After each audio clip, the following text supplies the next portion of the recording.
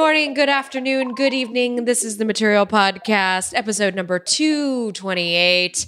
We are this week serving Mississippi's Gulf Coast. So a shout out to the Gulf Coast, which I guess is rainy there this time of year. I am your host, Florence Ion, and I am joined by the other host of this podcast. His name is Mr. Andy Ihnatko. Hello, Andy Ihnatko. Hello, all those in area code 228. I believe it is it usually crawfish season, like all year round, or is it just that participating red lobsters? I'm not unknowledgeable, but I'm willing. I was about to say I'm also unknowledgeable. I haven't really spent much time in the South, actually, which a lot of people have told me I'm missing out. I do have every intention of going down there and kind of sampling the culinary smorgasbord of the South. Because again, up here in California, we just are eating barbecue all the time. But ching. It's okay, sorry. I'm still with the fire jokes this week. What can I say? Yeah, but but you've escaped. You've been so concerned about the wildfires, you've actually moved to escape them. Or was it a global warming sort of thing, or was it just your next door neighbors got into flamenco and they just could not be dissuaded? Okay, this is seriously what went into deciding. So we actually moved up the hill, which, by the way, very different world up here. We have traded in black widows for wolf spiders. Additionally, pregnant wolf spiders, which are just as frightening as they sound. And you want them out of your house immediately. So I live up a hill now, very much up a hill. And we actually consciously made the decision to move up the hill because so we have some small independent press here in our small town.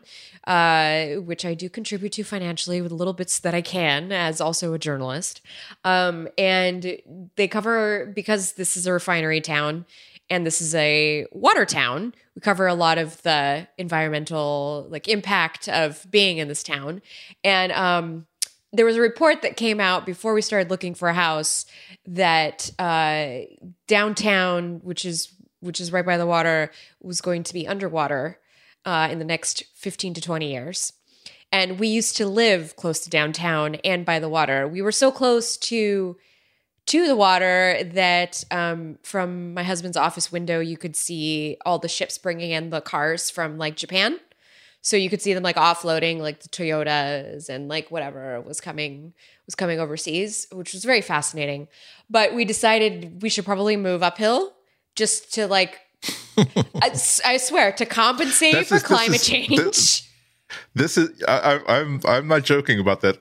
That's where we are right now. That if you're making a purchase that's going to involve that being there for 20 or 30 years, you're going to be thinking, well, in 30 years, are we going to have beachfront property, or are we going to be under the beach? Precisely. And there's already homes down there, by the way, that flood. And a long time ago, we had looked into moving down there, and the bank would not give us a loan because they were like, you are going to be underwater, and then we have to deal with it. And we don't want to. So anyway, yes, I have moved to a new house. There's a lot of spiders here. In fact, you can't, well, Andy can see this in the webcam. You listening to this podcast cannot, but I'm going to describe it to you. Behind me is an open closet, which very much excites me because my last office, I was in the back room, and the back room was also the laundry room. And it also bordered the kitchen. So I couldn't be back there if my husband was cooking because I could not work. There was hardly any privacy for me from whoever was in the house. And of course, if somebody needed to do laundry, if I needed to do laundry, it was right there. Here I have a whole room to myself. I have a whole closet for every single phone and tablet and smart thing I have ever reviewed. So I have these two giant tubs behind me. Perhaps I shouldn't be advertising this, but I am. They're just filled with reference hardware and crafting stuff. So that's what I have going in a giant closet. But there's already spiders have been moving into this house. Every time you open a door, a spider crawls in. And the other night we had a Jerusalem cricket, which some people call potato bug. That's what we call them here on the West Coast. I don't know what the East Coast equivalent is, but they're really big. And the problem with, I'm going to talk about insects here, so perhaps I should have done a content warning for those who are creeped out by creepy crawlies. But the thing is, you can't suck them up with a Dyson vacuum, okay? Because they're really juicy. They're like really meaty. Yesterday, my husband was in the garage and he was like looking through the boxes. Oh, we have a garage now, by the way. Very exciting. And he was looking. I'm very excited. We worked our butts off to get to this point. So he was in the garage getting something from one of the boxes, and he could hear the body of a wolf spider like running around in the box because there's so much mass and density to this insect. And like it is now, I'm going to have to learn how to catch animals and look, I call them animals now. I have to catch insects and release them. I don't name them. That's the problem. Like you don't name them. Just you slaughter them, you sell them to market.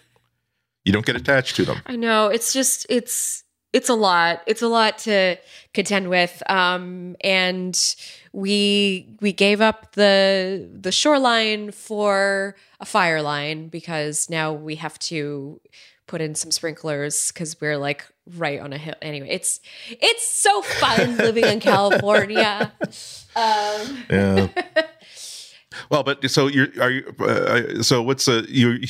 also had to switch internet providers? Are you with the same group or different? Okay, now? So I love to bring this up because I want to point out the disparity in internet access in the United States. A lot of people think that because Flo is a tech journalist, that she lives in a metropolitan area and she has access to like whatever, all the stuff.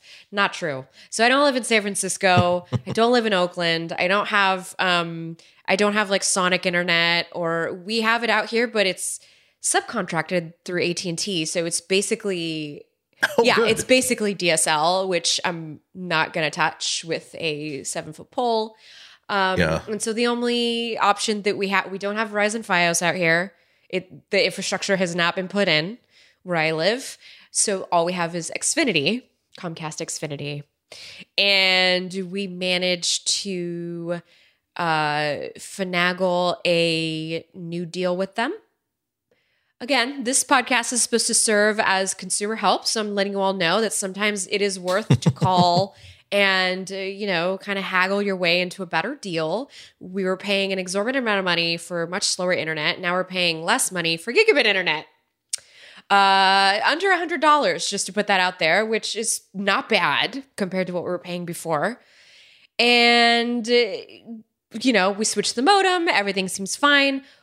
One little issue, and this is something I did not think about with regards to mesh Wi-Fi, is that the first-gen Google Wi-Fis do not support gigabit internet. They do not support the 1,000 Mbps speeds that are supposed to be afforded to me that I am apparently paying for. They only go up to 100, which is, if those of you are doing math out there, 1/10 of what I am paying for. So in the coming weeks, we're going to have to do a wiring of the house. Like this is wiring the house up with some cable so we can like get at least the computers, because I don't care about the smart stuff. Like it's fine. The smart stuff can be at the cap, whatever. But and the reason we have the mesh Wi-Fi is for the smart stuff so that we can have all of these devices on the network. But when it comes to the computers, the download speeds, Andy and I podcasting and Skyping together, I would like to be able to do that at the speed of which I'm paying for. So lots of... It all amounts to a better show for you, the listener, yes. Even though you can't watch us. But it does mean that if we're happy, you're happy. And I will say Andy looks spectacular here on my end and in his webcam. I was gonna save the big reveal that you look fantastic. You look better than you have any other week that we've done like Skype together. That's really interesting because my webcam is the same. It's the same years old Logitech that I have here. Maybe it's the lighting in the room too or something. I don't know. It's possible. It's also possible. This is probably the last week that I'm going to be using my my Lenovo ThinkPad X1 Carbon 3rd generation. Yes. Because I belatedly realized that the MacBook Pro, the 2015 MacBook Pro that I usually use for all my stuff, including Skype, is based on an Intel i5. This one is based on an Intel i7. It's like quite a bit faster. I didn't notice that. I didn't really tick to that until people that I'm like doing podcasts with and doing conferences with say, "Oh wow, did you get a new camera? Because wow, you look much better now." And I'm saying, "Thank you. I've been working out and/or I've temporarily switched to Windows." But maybe instead of getting like the cheapest MacBook I could ever get every time I buy one, that's another thing that as I contemplate my whatever hardware I'm buying next year, it's like, or you could buy really much better hardware that runs Windows for the same amount of money, but I don't even want to go there. Plus, that has nothing to do with what we're talking about Skype now. So I'm sorry. Yeah. I don't want to digress, but I will say I've been getting people asking me about laptops, and like nobody wants a Windows PC. They're like, you need a Chromebook or which Apple? Tell me which one to get. And I'm like, those are like two completely opposite sides of the spectrum, but. And neither of them will let you upgrade from the 256 gigabyte internal SSD you bought because you were cheap to a 1 terabyte one a year later when you realize that you like downloading 4K videos from illegal sources. That's why I am a PC user to this day. So a couple other things that I just want to share for those of you out there. You know, I live these experiences so that I may pass along information to the rest of y'all. So I will say moving the smart home, very easy. As if you're moving a mesh Wi-Fi network along with you and you're keeping all the names the same, like as soon as you plug that stuff back in, it's just gonna go directly on the network that it last was on. It didn't even notice that we moved. I still have to do some tweaking in the Google Home app because I haven't like changed the address in there and some other things that I need to do that has to do with the security system. But I will say, like getting the Google Smart stuff back online, super easy. It was just plugging it in. It already knew the network. It was like, oh, it's so nice. We took a long nap inside of a box for a couple of days. And then there was like, this kitchen is a lot bigger than the last. Oh, because, this one has a camera. That's what I'm acting out right now. Talking about the Lenovo Smart Display. Sorry, I'm trying, the two that I brought upstairs, I actually ended up putting the Lenovo Smart Clock by my bedside, and then I ended up putting the Nest Hub, which is Sans camera. I have a vanity now in the bathroom. So it's in there now because my husband actually put it in there. He's like, you are always watching TV when you're getting ready. He's like, so just put it here. Like, what is the point in? I was like, oh, okay. Makes sense. you can become a makeup Instagram influencer. I mean, I have to tell you, I did use YouTube on that thing to get like when it comes to like doing your hair, or if you just need like to look something up, like how do I like I was about to say, well, I'll just say it. How do I get rid of a blister in my foot? That's what YouTube's for. Ugh. Listen. In 4K. It's life, people. We're all human here. We all get blisters. Yep. Break in your shoes, please. Yes. One of the other things that was really easy is Nest.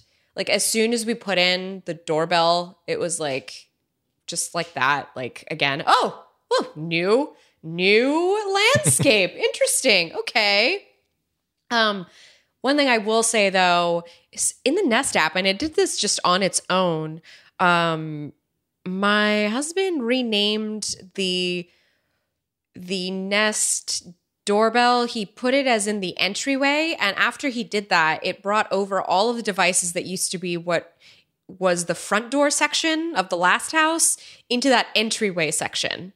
So I thought it was just like it just was a very intuitive way. I mean, the app has not, like, we have not had to do anything to the app except like ensure that the address is right on there. I'm I'm like very pleased with the experience of moving and just like the ease of access to all these things. As long as you're not changing anything significantly, like you're not changing internet providers or, you know, you're not changing like mesh Wi-Fi, it's very easy to do, which I'm thankful for. The biggest pain so far has been the smart bulbs because I took some of them out and none of them are labeled. So like I plugged in the guest room bulb into like the living room one and it's like, oh crap, I have to, and you know, it's Philips Hue. So you have to like go press the button in the other room and then you have to like rename it and then it has to like find it on the network and then like you have to assign it to a room and it's just, it's fine. But that's been my experience so far moving my smart home. It's honestly, it's been pretty simple. The last thing that I'm going to say is anybody with a robot vacuum out there, I have not tested what I refer to as my robot child because there's still boxes all over everywhere. I'm not really ready to like clean. And we'll see how that works because I now have steps in the house and more square footage. So, I mean, I have more square footage. Sorry, I didn't mean to say it that way. I just meant to say it's... that's got to be sort of like a psychologically bruising sort of thing for the robot vacuum. It's because it used to be perfect at what it did, and now it's like it's like taking a kid and you're moving to a new school. It has to learn like new classes, make new friends. I just give it a little extra TLC. You know, we'll see how good that LiDAR really is at scoping out what's around. It'll be interesting. So.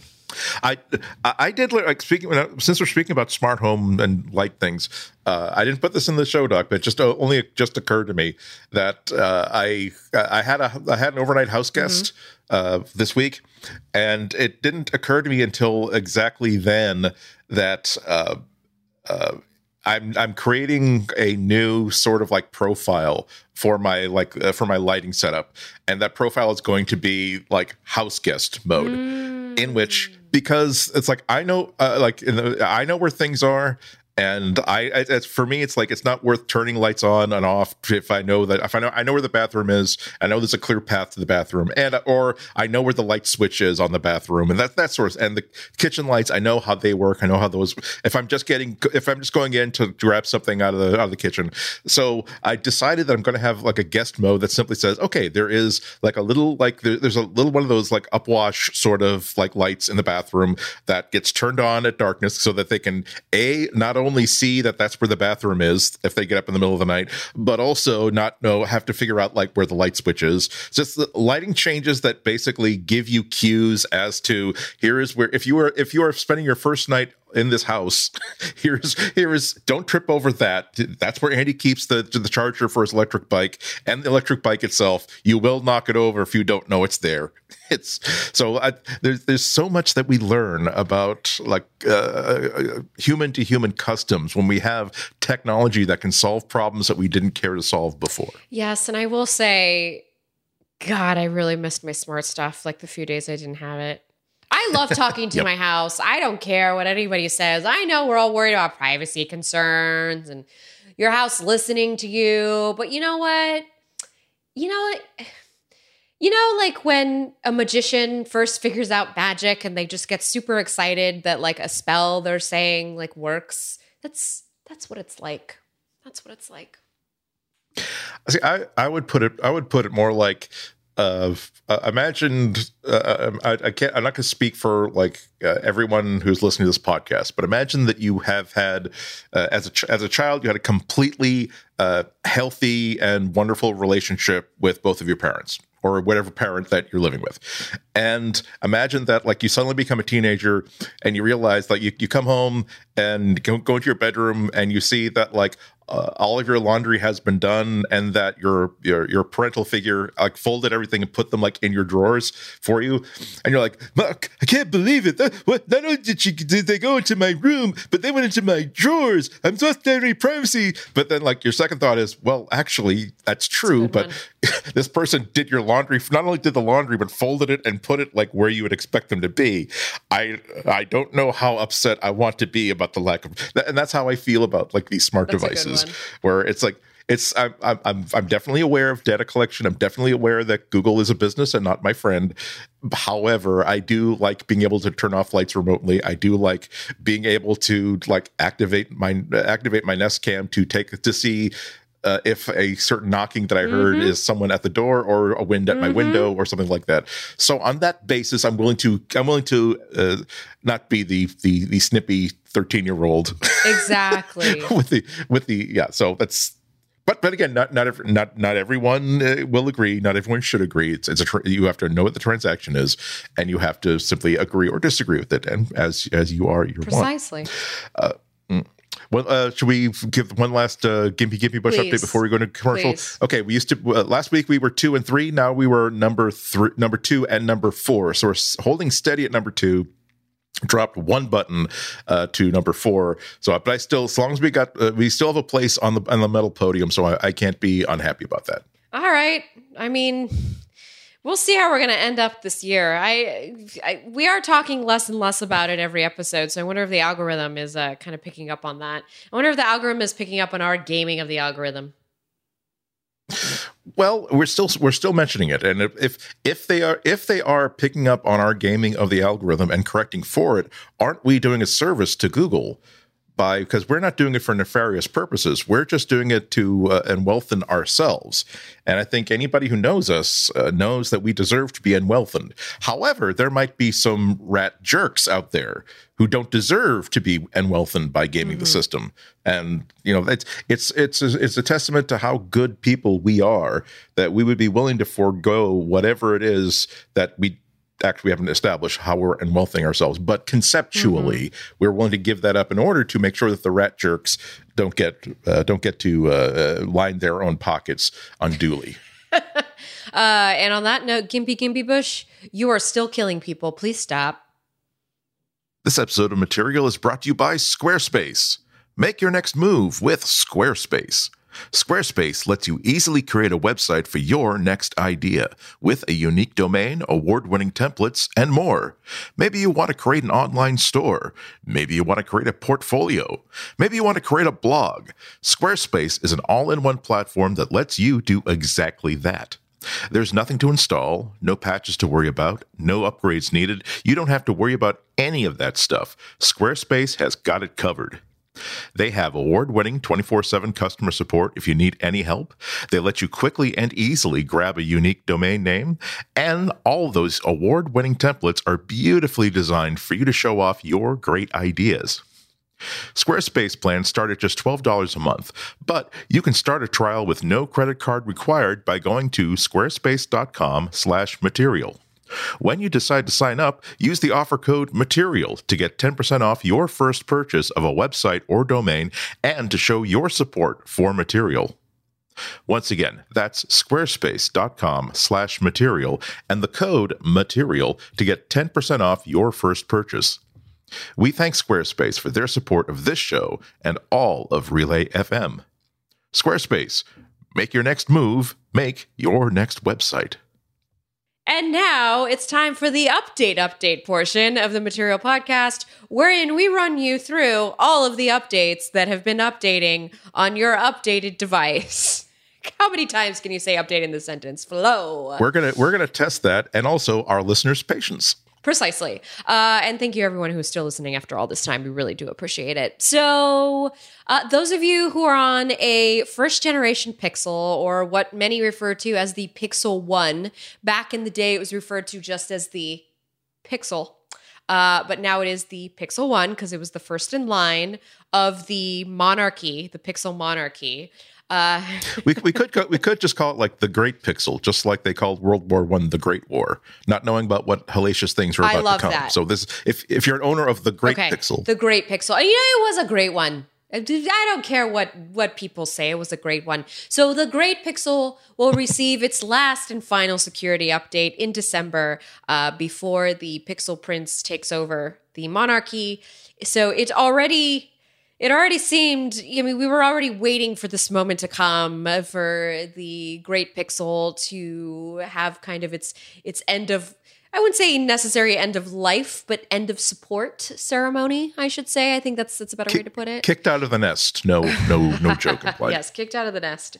So it failed to receive a November security patch that the rest of the Pixel lineup had received. So that kind of like spelled it out for folks who were kind of still holding on to the Great Pixel. And, they're thinking to themselves, great, this is the beginning of the end. So Google told The Verge that the Great Pixel and the Great Pixel XL will get one final software update that, quote, encapsulates a variety of updates, unquote, from the November and December updates. So whatever came to the new Pixels, I suppose, will be coming to the Great Pixel in some sort of capacity, along with a December update.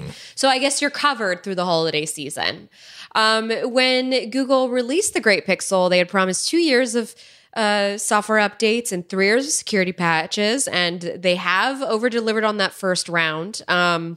We are running it. We are running Android 10. I do have Android 10 on my device, which they didn't have to do. Which, thank you very much. And they promised the same with the security patches. They're sending you in with 3 years of security patches. So this phone came out at the end of 2016. It is now the end of 2019. So you are covered there.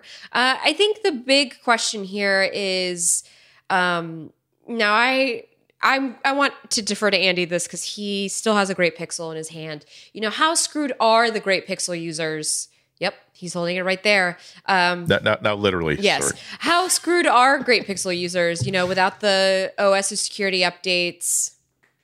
What do you think, Andy? Yeah, I don't think it's any reason to throw your Great Pixels into the fire. So when we talk about security updates, it's most of them seem to have been not due to we just found out that everybody got $8.12 deleted from whatever bank account that they have because we unfortunately left an open pipeline between whatever banking app that you have and the greater internet. Sorry about that. We fixed that in the software. No, it's never anything like that. It's like potentially we found a weakness, or the person in the open source community who builds this tool that we all use found a weakness and closed it, and it was up to us to close it for all the devices. That's why you keep these secure by making sure that every little screw gets tightened, as opposed to a problem of it looks like that door lock was never installed to begin with. So I wouldn't have any problem with continuing to use my great Pixel phone. It's a little bit of a bummer to know that we're not going to get any future operating system updates, but we knew that we're not going to get anything beyond Android 9. And as we have mentioned more than once, particularly when we're sort of combating against what Apple is usually saying, look at these horrible adoption numbers for Android 10 versus the new version of iOS 13 has over 130% compliance. Because it's not Google a long time ago switched their model to make sure that a lot of the most important updates that you get through the Play Store, and so that you don't necessarily get it through an operating system update. So you'll still have a viable machine for a couple of years to come. Certainly, I will say that after 3 years. It's not that even if my Pixel 1 my Great Pixel is working perfectly fine, not a scratch on it. I don't have any complaints really about it. However, with every passing year, the value of upgrading your hardware gets greater.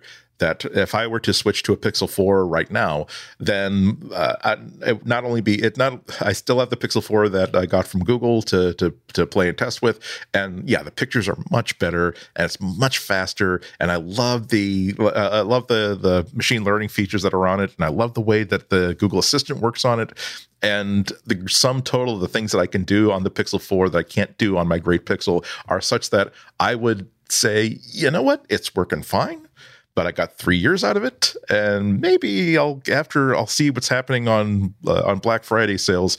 As a matter of fact, Best Buy, I didn't put this, another thing that I found shortly after I finished the show doc. Best Buy posted some of their Black Friday deals in the United States, including I think it said $400 off the Pixel 4 and Pixel 4 XL. If you sign up with a specific carrier, if you buy it unlocked, it's $200 off. Either way, that is a hell of a good discount. And this is the reason why when people have been asking me, so you're going to switch the Pixel? I've been waiting for, well, let's see if I can buy one in the day after Thanksgiving for a considerable amount less than what I could have bought it for in October. So yeah, if you're still using it, by all means, continue to still use it. There's not going to be any particular downside to everything that you were able to do with it. You're going to continue to be able to do with it. It's just that new things that come along in the future you might be disappointed with. You have to say that even though that I always say, oh, Apple, aren't they scalawags for complaining about iOS adoption? Let's also give them credit, though, that this is one of the reasons why if you want to, when you upgrade an iPhone, even if you have like a 2 or 3 year old phone, you can get back a lot of money for it because updates for the iPhone.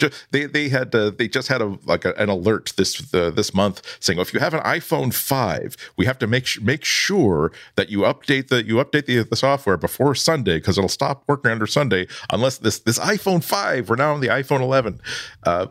Whereas when my Pixel 1, I will find use for it as a universal remote control or dedicated like high definition music player. It will probably not be worth my finding someone who wants to buy it off of me. But by the time packaging and postage happens, maybe I'd much rather have a universal remote control. Well, how about this, Andy? What about getting a camera update to... Actually, I don't know if this is coming to the Great Pixel, but I was trying to actually look that up, and I couldn't find the information. It's been... Yeah, Android Camera 7.2 has been released. It's been spotted in the wild for the Pixel 2 and 2 XL on up. I don't think if anybody has, I did check for an update on my Great Pixel. I may as well do it again, but I did not see an available. It was not offered to me. Let's say. I'd be curious to see who maybe has tried sideloading it. But basically, this Camera 7.2 update, which you can check on it in the Play Store, it brings that new Pixel UI, the Pixel 4 UI that was introduced. Basically, the new social share shortcut, which lets you select exactly which app to kind of like rapidly fire or share photos to. Yeah, without having to dial all the way into the share sheet, just like long press on this button right now. Very app. easy. Really and cool. Just so everybody knows, by default, it immediately posts to Instagram stories. So it does not post to your posts, which, stories is the new way to share your life. Well, that's sort of a happy medium because putting that share button so close to the top of the UI means that you have several fewer seconds to think about whether it's smart to share this picture and what it will do to your job, your personal life, your career. So by putting it onto stories, that has this sort of built-in like time bomb sort of thing where it'll just go away after a little while. It's a smart thing. Never thought about it that way. Yeah. So if your boss posts a picture from Cancun and he or she has done something that could get them fired and you want their job, make sure you screenshot that SOB so that otherwise... I'm sorry. I'm just like, anyway. Okay. This week in Machiavelli. This update is also going to include the ability to long press on the shutter button to start recording a video. Also offers suggestions for framing and level guides. But the biggest feature, of course, is that you're going to get that astrophotography mode, the ability to kind of have the camera know that there's a long exposure shot involved here to take a picture of the stars above us. So that, I think that'll be fun. And I am telling you, I'm finding less and less of a reason to leave the Pixel 3 with the more updates that come out. Yeah. Which, by the way, I'm writing about this right now, so stay tuned because I am going to have an opinion about that out there. But it's just with every little update that comes through, there's like this Pixel 4 feature is coming to your Pixel 3. I'm like, great, because I don't want to leave my pink Pixel, and it's I had the exact same thing happen with my Pixel 1 last year, where I was sort of thinking about, well, it's 2 years old, and it's not going to get Android 9 is the last version of Android it's going to get. But then as soon as Night Sight came up, they released it for the Pixel 1. I'm like, you know what? It's almost like I have a brand new camera. I have a new toy to play with. I feel like this still feels like a thoroughly modern phone. I can hold off for another year. So moving on in the updates, another big update to Chrome OS available today. Now, yours truly has been because I've been in transition between dwellings and just also other things in life, I've become one of those people who is constantly being, it's like, OS 10 when it yells at you to constantly update. That's my Chromebook now. I've become that person, which is not a good thing. Don't become me, okay? I'm telling you that I live it so you don't have to. So there are new features, including one that sounds like a lot like OS 10 Spaces, which is called virtual desks. So this lets you create separate workspaces / virtual desktops. So for instance, if you're me or Andy, we're working on a story, we're doing a bunch of research, we can dump all of that information to like one specific desktop space and kind of keep that away when we go to the other desktop space to, catch up with our friends and generally procrastinate, because that's the creative process, everyone. Okay. Can you blame us? Other features include the ability to right-click on a phone number inside Chrome and send it to your phone. This works between your Chromebook and a phone that's activated Chrome syncing to the same account. Again, bringing in that across, I guess this would be not cross-platform, but cross-device compatibility, kind of stringing along the ecosystem, making it easy for those who are dumping money into Google to kind of have that like synergy between devices. I am told that printing is supposed to be less of a desperate hellscape, but we'll see about that. So printers are supposed to be discoverable without a separate setup process, with default printers easy to designate. We have a brother printer, Wi-Fi printer, and the biggest problem with it is that any Chromebook or Android device that uses the cloud print does not see it. And so I've had to resign myself to like, guess better go to the Windows machine because it'll be fine over there. And so I would if when the printer, it's not online right now, but when the printer gets put back up, I will test this and I will tell you. So hopefully I'll have an update for you next week. I'm going to print some things, okay? We're going to see if this works. And if anybody is scoffing that the only thing less likely than actually dialing a phone number and having a voice conversation is printing something on paper, that's very true until the time when you actually have to do it. That there have been times where I do have the same like PostScript HP laser printer that I've had for like 10 or 15 years. It has not been fired up in maybe a year, but it will be fired up at the time where no, I need to sign this document, and no, I can't do it in PDF, or I actually have to like print something to hand to somebody because I don't want to like send them my phone that has this data on it. So I'm a big proponent of returning things. And those online return pieces of paper, I don't want to pay for it. I want to do it for free at home. So, and that's why I'm constantly using the printer, because I'm like, actually, I decided I don't want this. So one last little like interesting feature is a feedback button, which is prominently placed inside the kind of that power off, sign out, lock button deck. So you hold down the power button and click feedback to give the Chrome OS team a piece of your mind and how you're feeling about the whole experience. I would encourage those kids out there using Chromebooks for education to just really let the team know how you feel about all the homework that your teacher has been laying on you, because it's just, you know what? You're only a kid once. Like, what the heck? Well, also leave the potty mouth in the playground, okay? You don't bring the potty mouth inside. I agree. That's all I'm going to say. I agree. Just don't curse at people you don't know. Just curse at people you do know that you have a real vendetta against, okay? Save it for them.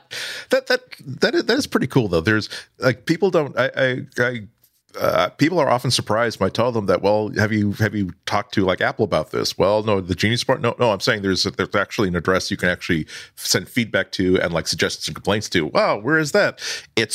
Well, you go to this building where the lights are always out at the end of a dead-end street, beyond the danger construction detour signs. It's going to tell you to turn left, but you still go straight. There's going to be a door that's locked, or it has these chains, double click. You can just pull on the lock. It's not really locked. It's just there for cosmetic purposes. Now, there are going to be no lights in the building, so you want to bring a flashlight. Go down 2, 3, 4 flights of steps. If you go down 5, you'll find a door that locks behind you and leaving you back outside, and you can only go back up. So don't go 4, go 5. don't go 5, go, it's, whereas it's like, oh, actually, we're so concerned about getting feedback, we will actually add a feature that makes our feedback buttons even more prominent. We have put them in almost all of our apps, but we're concerned that not enough people are using them, so we'll put an extra one in. So there really is, by the way, a ton of construction around Google Campus right now. It's like an absolute nightmare to try and like drive around there, just in case anybody was curious. Andy is spot on. Lastly, improvements to YouTube. Updates. So not the improvements you're thinking about. The bad content is still there. You're still going to have to field it and shield your children. However, you can now add to queue, which allows you to line up videos to watch next without interrupting the current video, which, oh my God, why has this not been around? Because I'm telling you, that's like the main party function. Like when you have, because like YouTube is the new MTV, right? It's just you're curating it yourself. And so let me make a salsa playlist. Only this one will actually feature non-white performing artists. So that's one difference between MTV, or at least the first MTV. But see, the only thing that I was kind of holding out to see if they had corrected my worst, most rage-inducing problem with YouTube, which is that I'll often be like listening to music on my Google Play Music account, but I'm on like Reddit or I'm on the web somewhere, or a blog will like mention, oh, by the way, here's like a recap of like. Here's every Ron Swanson food joke from Parks and Recreation.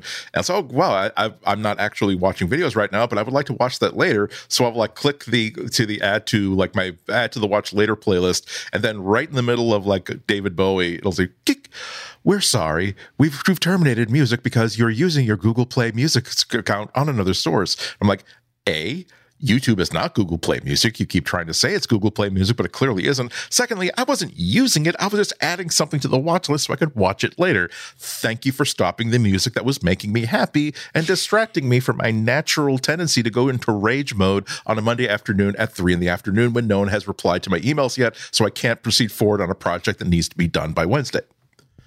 So that's just my suggestion. Oh, well, actually, now I should probably use that built-in power button feedback option. I was about to say, you better write the team. Another couple of updates that have been given to YouTube. So the ability to respond to a video recommendation by telling YouTube to never recommend anything from that channel ever again. Finally, thank you. I don't care about like 5 very specific makeup gurus who are all, by the way, terrible freaking people. I don't care how much their palettes cost. They are still inherently racist. Please stop giving them money. Because the thing is, I like beauty YouTube. I'm into it. I want to learn how to do my makeup as teach me. I don't have time to go to Sephora and learn these things, but I don't want to learn it from these jerks. So now you can do that. This was already a feature on mobile YouTube, but now it's available on the desktop, which yay, thank you to those of us who use computers. And then lastly, and this is just going to be a savior for those who are also like me and like to watch TV on the tiny little phone screen in front of them, is now there's the picture-in-picture feature for YouTube. The video automatically moves to a floating window when you move to another app, akin to if you've used it. YouTube TV does the exact same thing. When you like back out, it'll immediately go bloop, and then kind of like go into a small little window, and then you can watch Housewives while also reading up on the latest Slate's Karen feeding column. And yes, that is my nightly ritual.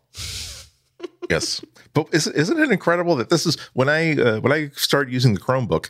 It's like I was moving from the iPad Pro, where any app that uses the standard like iOS video playback widget or whatever, it has a picture-in-picture button. So no matter what it is, click picture-in-picture, and you can move on to Google Docs. You can move on to whatever you're working on, and still watch your probably totally legally uploaded videos from last night's episode of the British Baking Show that aired on the BBC. And again, went to the public domain within 8 hours, apparently, because you don't live in England myself, but at least I get to watch. It's fine. Exactly. If I could pay the TV license fee, I could. And if you sent a van out to your TV detector van to the East Coast of America, hey, I've been caught. But I guess you just don't send your TV detector vans. Anyway, so I was just amazed that, wait a minute. So again, YouTube is a service run and owned by like the Alphabet company, and Google is also run and owned by the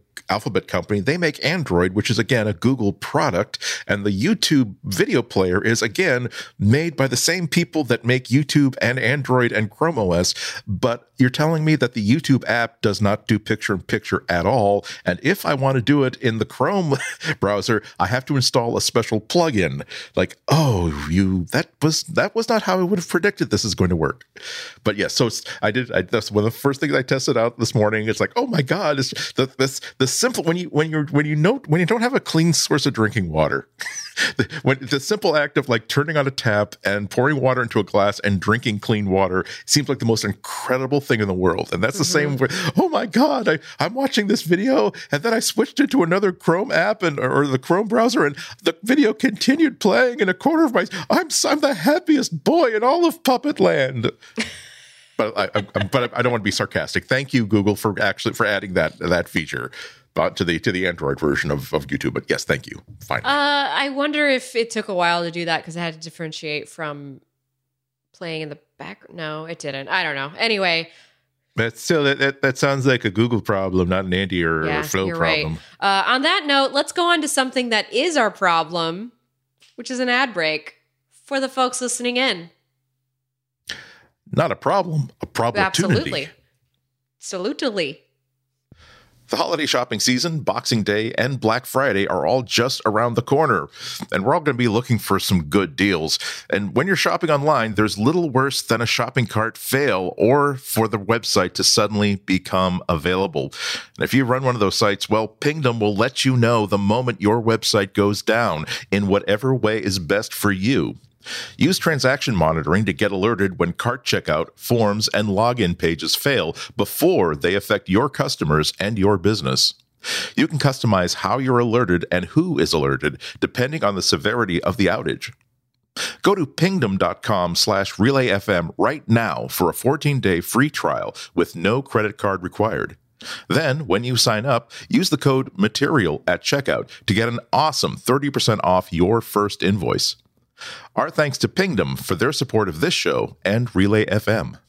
Last week, we learned it is real. It has happened. Fitbit and Google have become a couple. They are, I don't know what their couple name would be. Like Googlebit, Fitoogle, Fitgoo.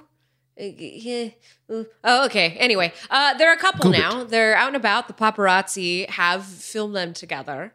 And let's hope it lasts longer than Peter Davidson and whoever it is this week. Am I right, everybody? Oh, that guy. So Google has bought the company of Fitbit. Actually, Alphabet has bought the company of Fitbit, right? No, Google. Google has. I think it's Google, yes.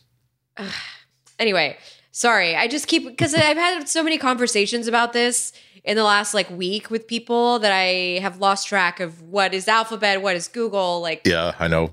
It was posted on the official Google blog. Rick Osterloh, Google Hardware, was the guy who was the human face behind this machine-like corporate acquisition. Okay, fair point. Good point, Andy. So Google is buying the company at a valuation of about $2.1 billion, and the deal is expected to close next year in 2020. Side note, New Year's is going to be fun this year because 2020, the glasses will align just properly on your eyes when you buy, the 2020 glasses too. Yeah, but you're going to be listening to one side or the other. It's not like 2001 where you're the two and the one, or better yet, the two. 2002, you're equally balanced. Those of us who have an inner ear sort of thing going on, you might want to add a paper clip to the side that lacks the extra stick. But I digress. We're just thinking ahead, everybody. I was just thinking about that. So Google claimed that they're buying Fitbit to improve. This is. I'm going to have a lot of digressions here, so you have to I apologize in advance. So Google claims they're buying Fitbit to improve their hardware business, not to acquire Fitbit's data or use those wearables to acquire more user data. Google spokeswoman Heather Dickinson said, quote, "This is about devices, not data. Devices are a different business model. We are buying Fitbit to help us in our hardware efforts. Here, the business model is primarily about selling devices and services, not advertising," end quote. The Washington Post says that selling ads won't be a direct result of the deal. Rick Osterloh, again, he was in that blog post, head of hardware. He's the guy that we saw on stage at the big Google event in New York, who was telling us all about the new stuff coming out. So he spoke to privacy concerns in the official Google blog saying, quote, similar to our other products with wearables, we will be transparent about the data we collect and why. We will never sell personal information to anyone. Fitbit health and wellness data will not be used for Google ads. And this is, Andy bolded this for us, we will give Fitbit users the choice to review, move, or delete their data, end quote. And from the official Fitbit blog post about the deal, Fitbit will continue to put users in control of their data and will remain transparent about the data it collects and why. The company never sells personal information, and Fitbit health and wellness data will not be used for Google ads. Of course, this has...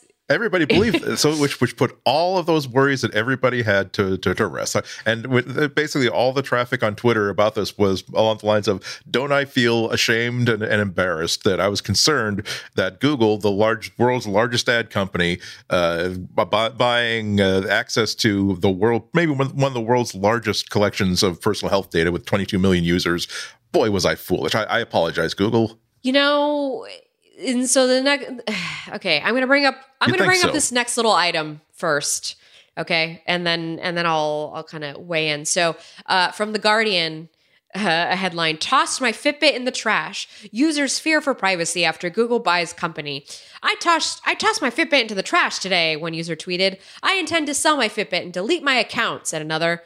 Veronica KB Olson, a research fellow at CERN in Geneva. "I am usually careful about big tech companies gobbling up too much data, but especially Google," she said. "I have a knee-jerk reaction to Google having any of my data. I try to opt out most of the stuff they do."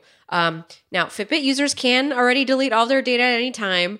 And I, as Florence Ion, want to say I cannot believe the narrative that is blown up around this.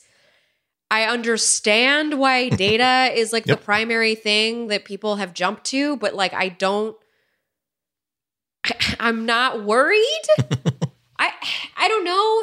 Does that make me naive? Does that make me too trusting? I don't know, but I just never thought about the data. Even my husband brought up this data thing too, by the way, because like I hadn't even considered it. For me, it was just thinking, oh, okay, they're going to try and breathe some life into Wear OS. Here's a lifeline. You know, this is the literal IV that they're putting into the tying patio. I'm so sorry. I just went way too far with that metaphor. Figurative, everybody. Sorry. But the data thing, plus, if you think about it, data is one place where Google Fit in particular is extremely lacking. Like when you're talking about the data that you get from an Apple Watch compared to what you would get to Google Fit, if it's on a seesaw, I'm telling you, Google's in the air and Apple's on the ground. It's not going to let Google back down because there's nothing there to weigh it down. Like Google Fit is abysmal. There's a reason that I use Samsung Health. Okay, you want to talk about like privacy concerns. There's a reason I'm using Samsung Health to track things because it actually does all of the tracking that I need it to do. Like Google Fit has been, and that is just one of the myriad of reasons that Wear OS has not made any traction in this industry. So I don't know. I get that like we are all jumping to, oh my God, data, because I feel like that is I don't know. Again, this may make me sound naive. This may make me sound fangirlish. I don't know. But I also feel like this is the constant narrative that is thrown around Google, which is like, oh great, now they're going to do something with this data. And it's like, yes, but you want all of this stuff algorithmically like tuned to you. So how are you supposed to do that without data? Like, especially when it comes to health and fitness, like the whole point, every person is a different person. I mean, when you think about it, the body is one giant algorithm, like the way it runs, the way it works, it all works in like this perfect tandem. And if something is not working, it's, you know, you're going to go to the doctor and find that out, hopefully, unless you're in America and you maybe don't have health insurance. No, but that is a good point. And also, my take on it is that Fitbit was not in great shape No. before they were bought by Google. So there's always the possibility that they were going to be limping along until the point at which they were bought for peanuts by a company that that wasn't simply buying it just to scoop up all the personal data they could possibly scoop up and to see what they could get away with before new, more restrictive laws actually were put into place to prevent them from doing that sort of thing. And it's also interesting to think about where mostly people have been speculating that, okay, well, they're going to fuel like the new version of Wear OS. But wouldn't it be interesting if it became like if the first Google or Alphabet product, whatever they do with it, was a Nest Watch? If they decided that we still don't have a really good CPU on the level of what's in Samsungs or what's in Apple Watches, but we can get as shovelfuls of like low intensity processors that will allow us to have a watch that goes for 6 or 7 days, and we can collect data and integrate it with Google Health and also into lots of other Google products and services. So why don't we just say that we are not going to make any money selling $300 two-way wrist radios and simply make the best $130 fitness watch that can possibly be made, not only because we're making good hardware and we've got good like material design and good style, but also because we know what to do with the data that we're collecting and how to make it useful. Because I switched to my Casio G-Shock watch, which was in a drawer for a long time. When I gave up on Wear OS, I didn't switch back to my Apple Watch because it's still not. It's more of a static device on your wrist if you run Android. And I found myself thinking, well, you know what? I'm certainly not missing having to remember to charge it every single night. And I'm certainly not missing being able to take a trip that's 3 or 4 days long without having to plan to make sure that I have a working watch for every day of that. And I certainly also don't miss the times where like I need to time something and I need my wristwatch I need the stopwatch to be a stopwatch when I look at it again 10 minutes later and not like a world map. And so the idea of a fitness watch that is more like my Casio G-Shock, but also supremely tied into Google services, that's interesting to me. And also the idea of spending $150 for it instead of $300 for it, also very interesting to me. So, that's one of the reasons I really love the Galaxy Watch Active. I wore that thing for the entire weekend of moving. By the way, didn't track anything, which I just think is so rude. Like you need to track cleaning. Just as a side note for all the fitness companies out there, cleaning is an exercise. My hips, I have not squatted that much scrubbing a floor this last weekend. Like, why was that not counted? Hips don't lie. Shakira was exactly. Right. And that should be counted. But anyway, 3 days until the watch died on my wrist. Amazing. I had all that heart rate data, just kind of like, it was great. I would love to see that come to Wear OS. You don't need to bundle in LTE and all this other stuff. I just need good, solid fitness data, good, solid notifications, and an assistant that actually responds when I ask it to. Here's another, just kind of round it off, another narrative. Hot take. This is, Andy, I'm one half of this podcast. I'm going to go ahead and say my opinion on this. I am so sick of this narrative. Okay? This is low-hanging fruit here. I get it. We all want to say Google buys stuff and then kills it. We know what Google does when they don't kill it. They take obviously they've learned from there and they integrate it into other products. Think about Google Wave. You would not have the Google Doc that you have now, that real-time collaboration, if it were not for those beginning stages of Google Wave. I know we're still upset about Google Reader. I don't know if Google could ever make up for that. I think that shelf that exists on the Pixel is supposed to make up for that or something. I don't know. Regardless, I don't know that Fitbit is going to be turned into garbage about that. Let's just hold on our horses for a little bit. There was a column on ZDNet with the title "Fitbit is doomed. Here's why everything Google buys turns to garbage."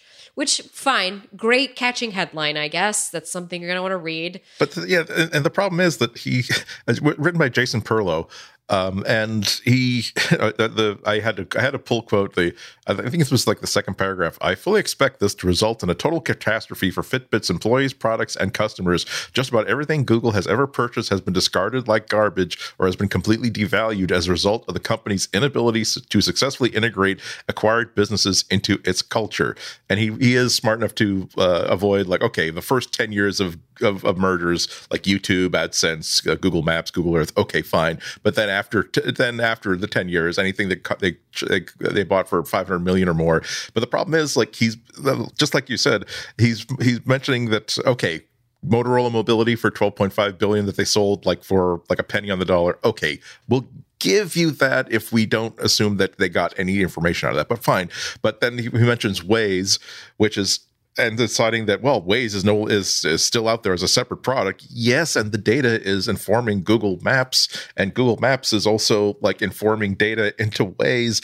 Nest, they wasted $3.2 billion on. Well, no, it's actually a significant brand that it's for Dropcam, which is essentially all of their cameras now. Oh my God! Yeah. And then at this point, I'm sort of like, I'm not really with him. But then he says, oh, and they spent $1.1 billion for HTC's research and development arm. And then I meekly hold up my hand and say, yeah, which is why they're making Pixel phones and why their Pixel phones are. It's just like you say. It's not that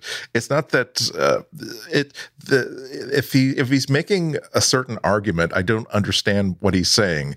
He seems to be suggesting that. Because they didn't rebrand the Waze app as Google Maps, or because I don't follow it. I mean, so many of these acquisitions were about, we have an existing product that seems to have some missing chunks. This other company that is available for sale seems to spackle in a lot of what we're missing. So even if like even if the Fitbit employees are going to become Google employees, are going to be like swapping their access to Fitbit free burritos for Google free burritos, maybe it's okay that they're becoming more like Google. He does make the point that integrating old external companies' culture into Google's culture has not been terribly successful. But again, that's if you're guess what? You no longer work for Fitbit. You now work for Google. They're not guaranteeing you that we're going to recreate the Fitbit culture inside of Google. We're going to basically see how anyway. I just don't get the argument he's making. I get the people who don't understand what Fitbit can do for Google. I get the people who don't want their privacy to be potentially compromised by making their Fitbit data integrated into Google. What I don't get is, well, because Google can't buy anything and make a good deal out of it. I don't think counsel is arguing facts, not an evidence. I think if anything, we're going to benefit from it in Google Fit. Just watch. I'm saying this now. Google Fit is going to become better in the long run because of this Fitbit data that we're going to have integrated.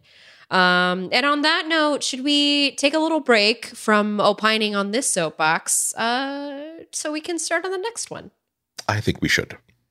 This episode of Material is brought to you by Ahrefs.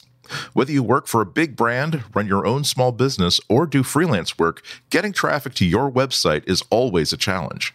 There's just so much competition out there. Ahrefs is an all-in-one SEO toolset that solves that problem. It gives you the tools you need to rank your website in Google and get tons of search traffic. You can delve into how your competitors are getting traffic and why. You can see the pages and content that send them the most traffic. And you can get estimated search volumes with their Keywords Explorer tool. So you can see how well a piece of content is likely to perform before you write it. And if you're getting search traffic, you can use features like their top pages report to discover which pages are bringing in the most traffic, then figure out how to replicate this success. It's a seriously clever way to debunk the mystery around SEO. Go to ahrefs.com right now. That's ahrefs.com. Sign up for their 7-day trial for just $7. Get reports on your website, see what's performing well, and figure out your next move. Whether you have a personal website you want to get a following on, or your company needs more traffic to convert into sales, go there now. Ahrefs.com. Get that $7 trial. Our thanks to Ahrefs for that supportive material and all of Relay FM.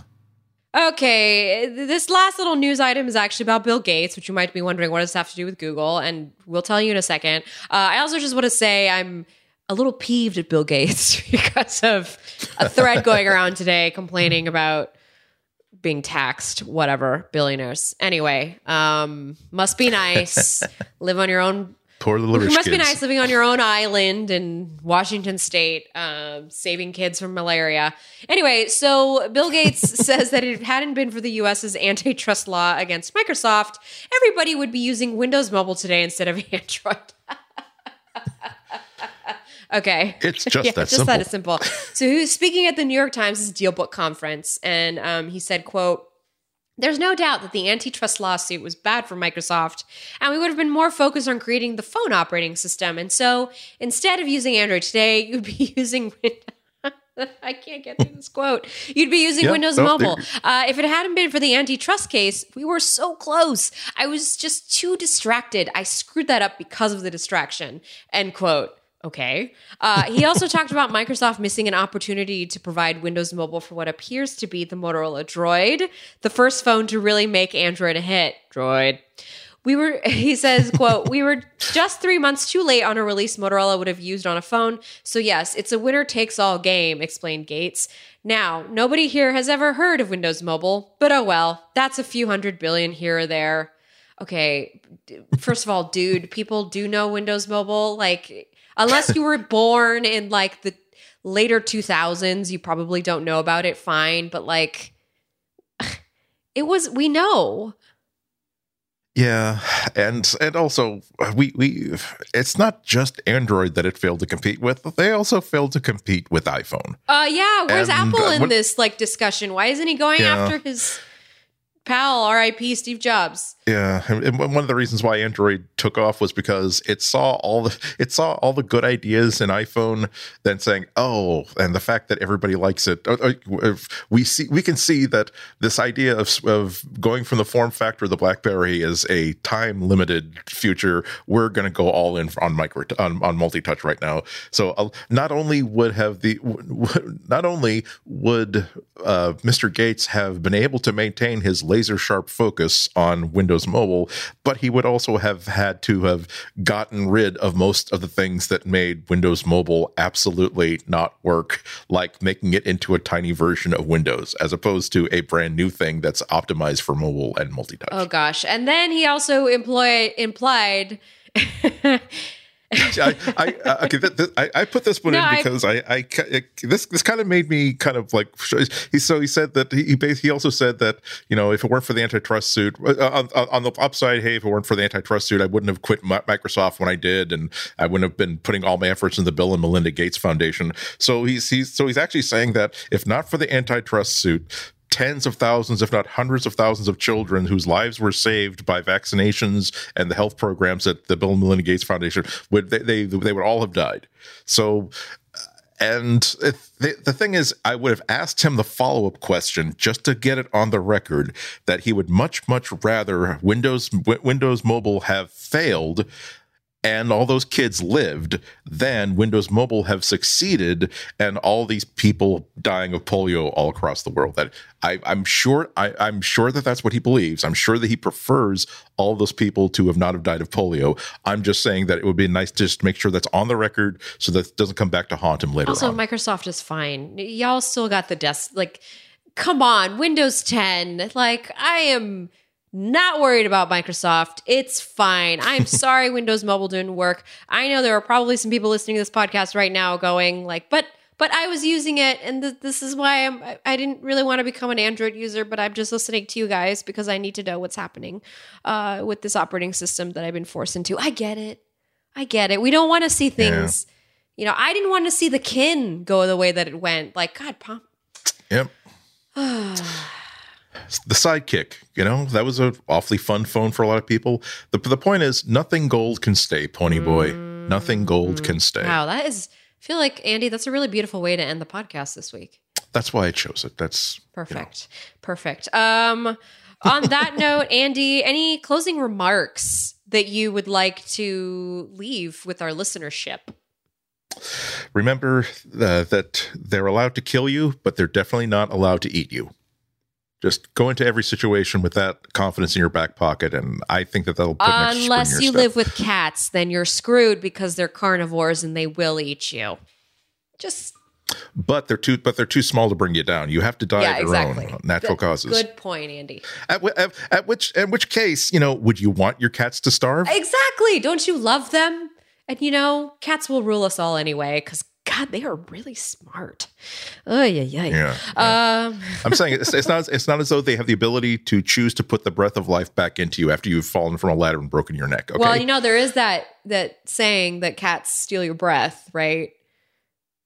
It's like it's like this traditional saying that cats they come up and they come very close to your mouth and they steal your breath. Listen, I come from a very traditional culture, okay? Now a lot of people who listen to this are going to have to spit 3 times and turn around 3 times to put your Nest cameras on your faces at night and see what your cats are doing to you, because I'm going to tell you, it's a little fascinating. Andy, are you doing public radio this week? What's going on with you? Yes. We're recording on Thursday, so you might not get this in time, but I'm going to be, as I do most Fridays, I'm going to be at the Boston Public Library at WGBH's studios down there talking about technology. This week it's about 11:30-ish onward. But even if you don't get to listen to it live, if you go to WGBHnews.org, you can stream it at any time at your convenience, starting from probably Saturday morning onward. Perfect way to enter the weekend is with Andy's soothing voice talking to you about all of the week's tech headlines. That's my suggestion. I'll play. As for me, I am on a brief hiatus from Honestly Tech Pod at honestlytechpod.com because I've moved houses and it's apparently a lot of work and I'm really tired and I feel like I haven't slept in days, which is true because I have not. And I'm also just trying to catch up on work and make those deadlines. I have a lot of editors right now that are wondering what has happened to me. So to all my editors out there, bless you. Thank you for your patience. And I will be back in the saddle very soon. And if you're curious about what I am doing in that saddle, that's FlorenceIon.com. That's my feed, the flow feed. As for us here at the Material Podcast, don't forget that you can tweet at us at Material Podcast. We read that Twitters and we read your tweets. We love it when you tweet us. So if you have any comments, suggestions, you just want to tell us you laughed at something, you want to tell us you cried at something, you want to tell me that I should probably stop talking about death on the podcast, that's fine. You can tell me that. That's why we're on Twitter. Andy and I check it. We're there. We also, did you know that you could subscribe to our podcast and become a member and support us very directly? That makes us super happy. The holidays are coming up. We do have family. So So some of us might be buying discounted Pixel 4s on Black Friday. Some of us might be buying discounted Pixel 2s without anybody really knowing what it is. And you can support us at relay.fm/material for more information. That's also where you can get all of our show notes, see what episodes we've posted, read brief little bios on me and Andy, and just generally support us. And I just also want to shout out to our editor, Jim, because I feel like Jim deserves to be shouted out because Jim. Thanks, Jim, for everything you do. Including last week's everybody go out to your your windows, throw the windows open and just shout Jim as loud as you can. If you listen to last week's show, you may have noticed that there was a patriotic interlude, and that was Jim put that. I was really thankful for that. It made me really happy. So anyway, thanks, Jim, for making us sound good every week. And I guess until next week, everybody, have a good 7 days. Have a happy.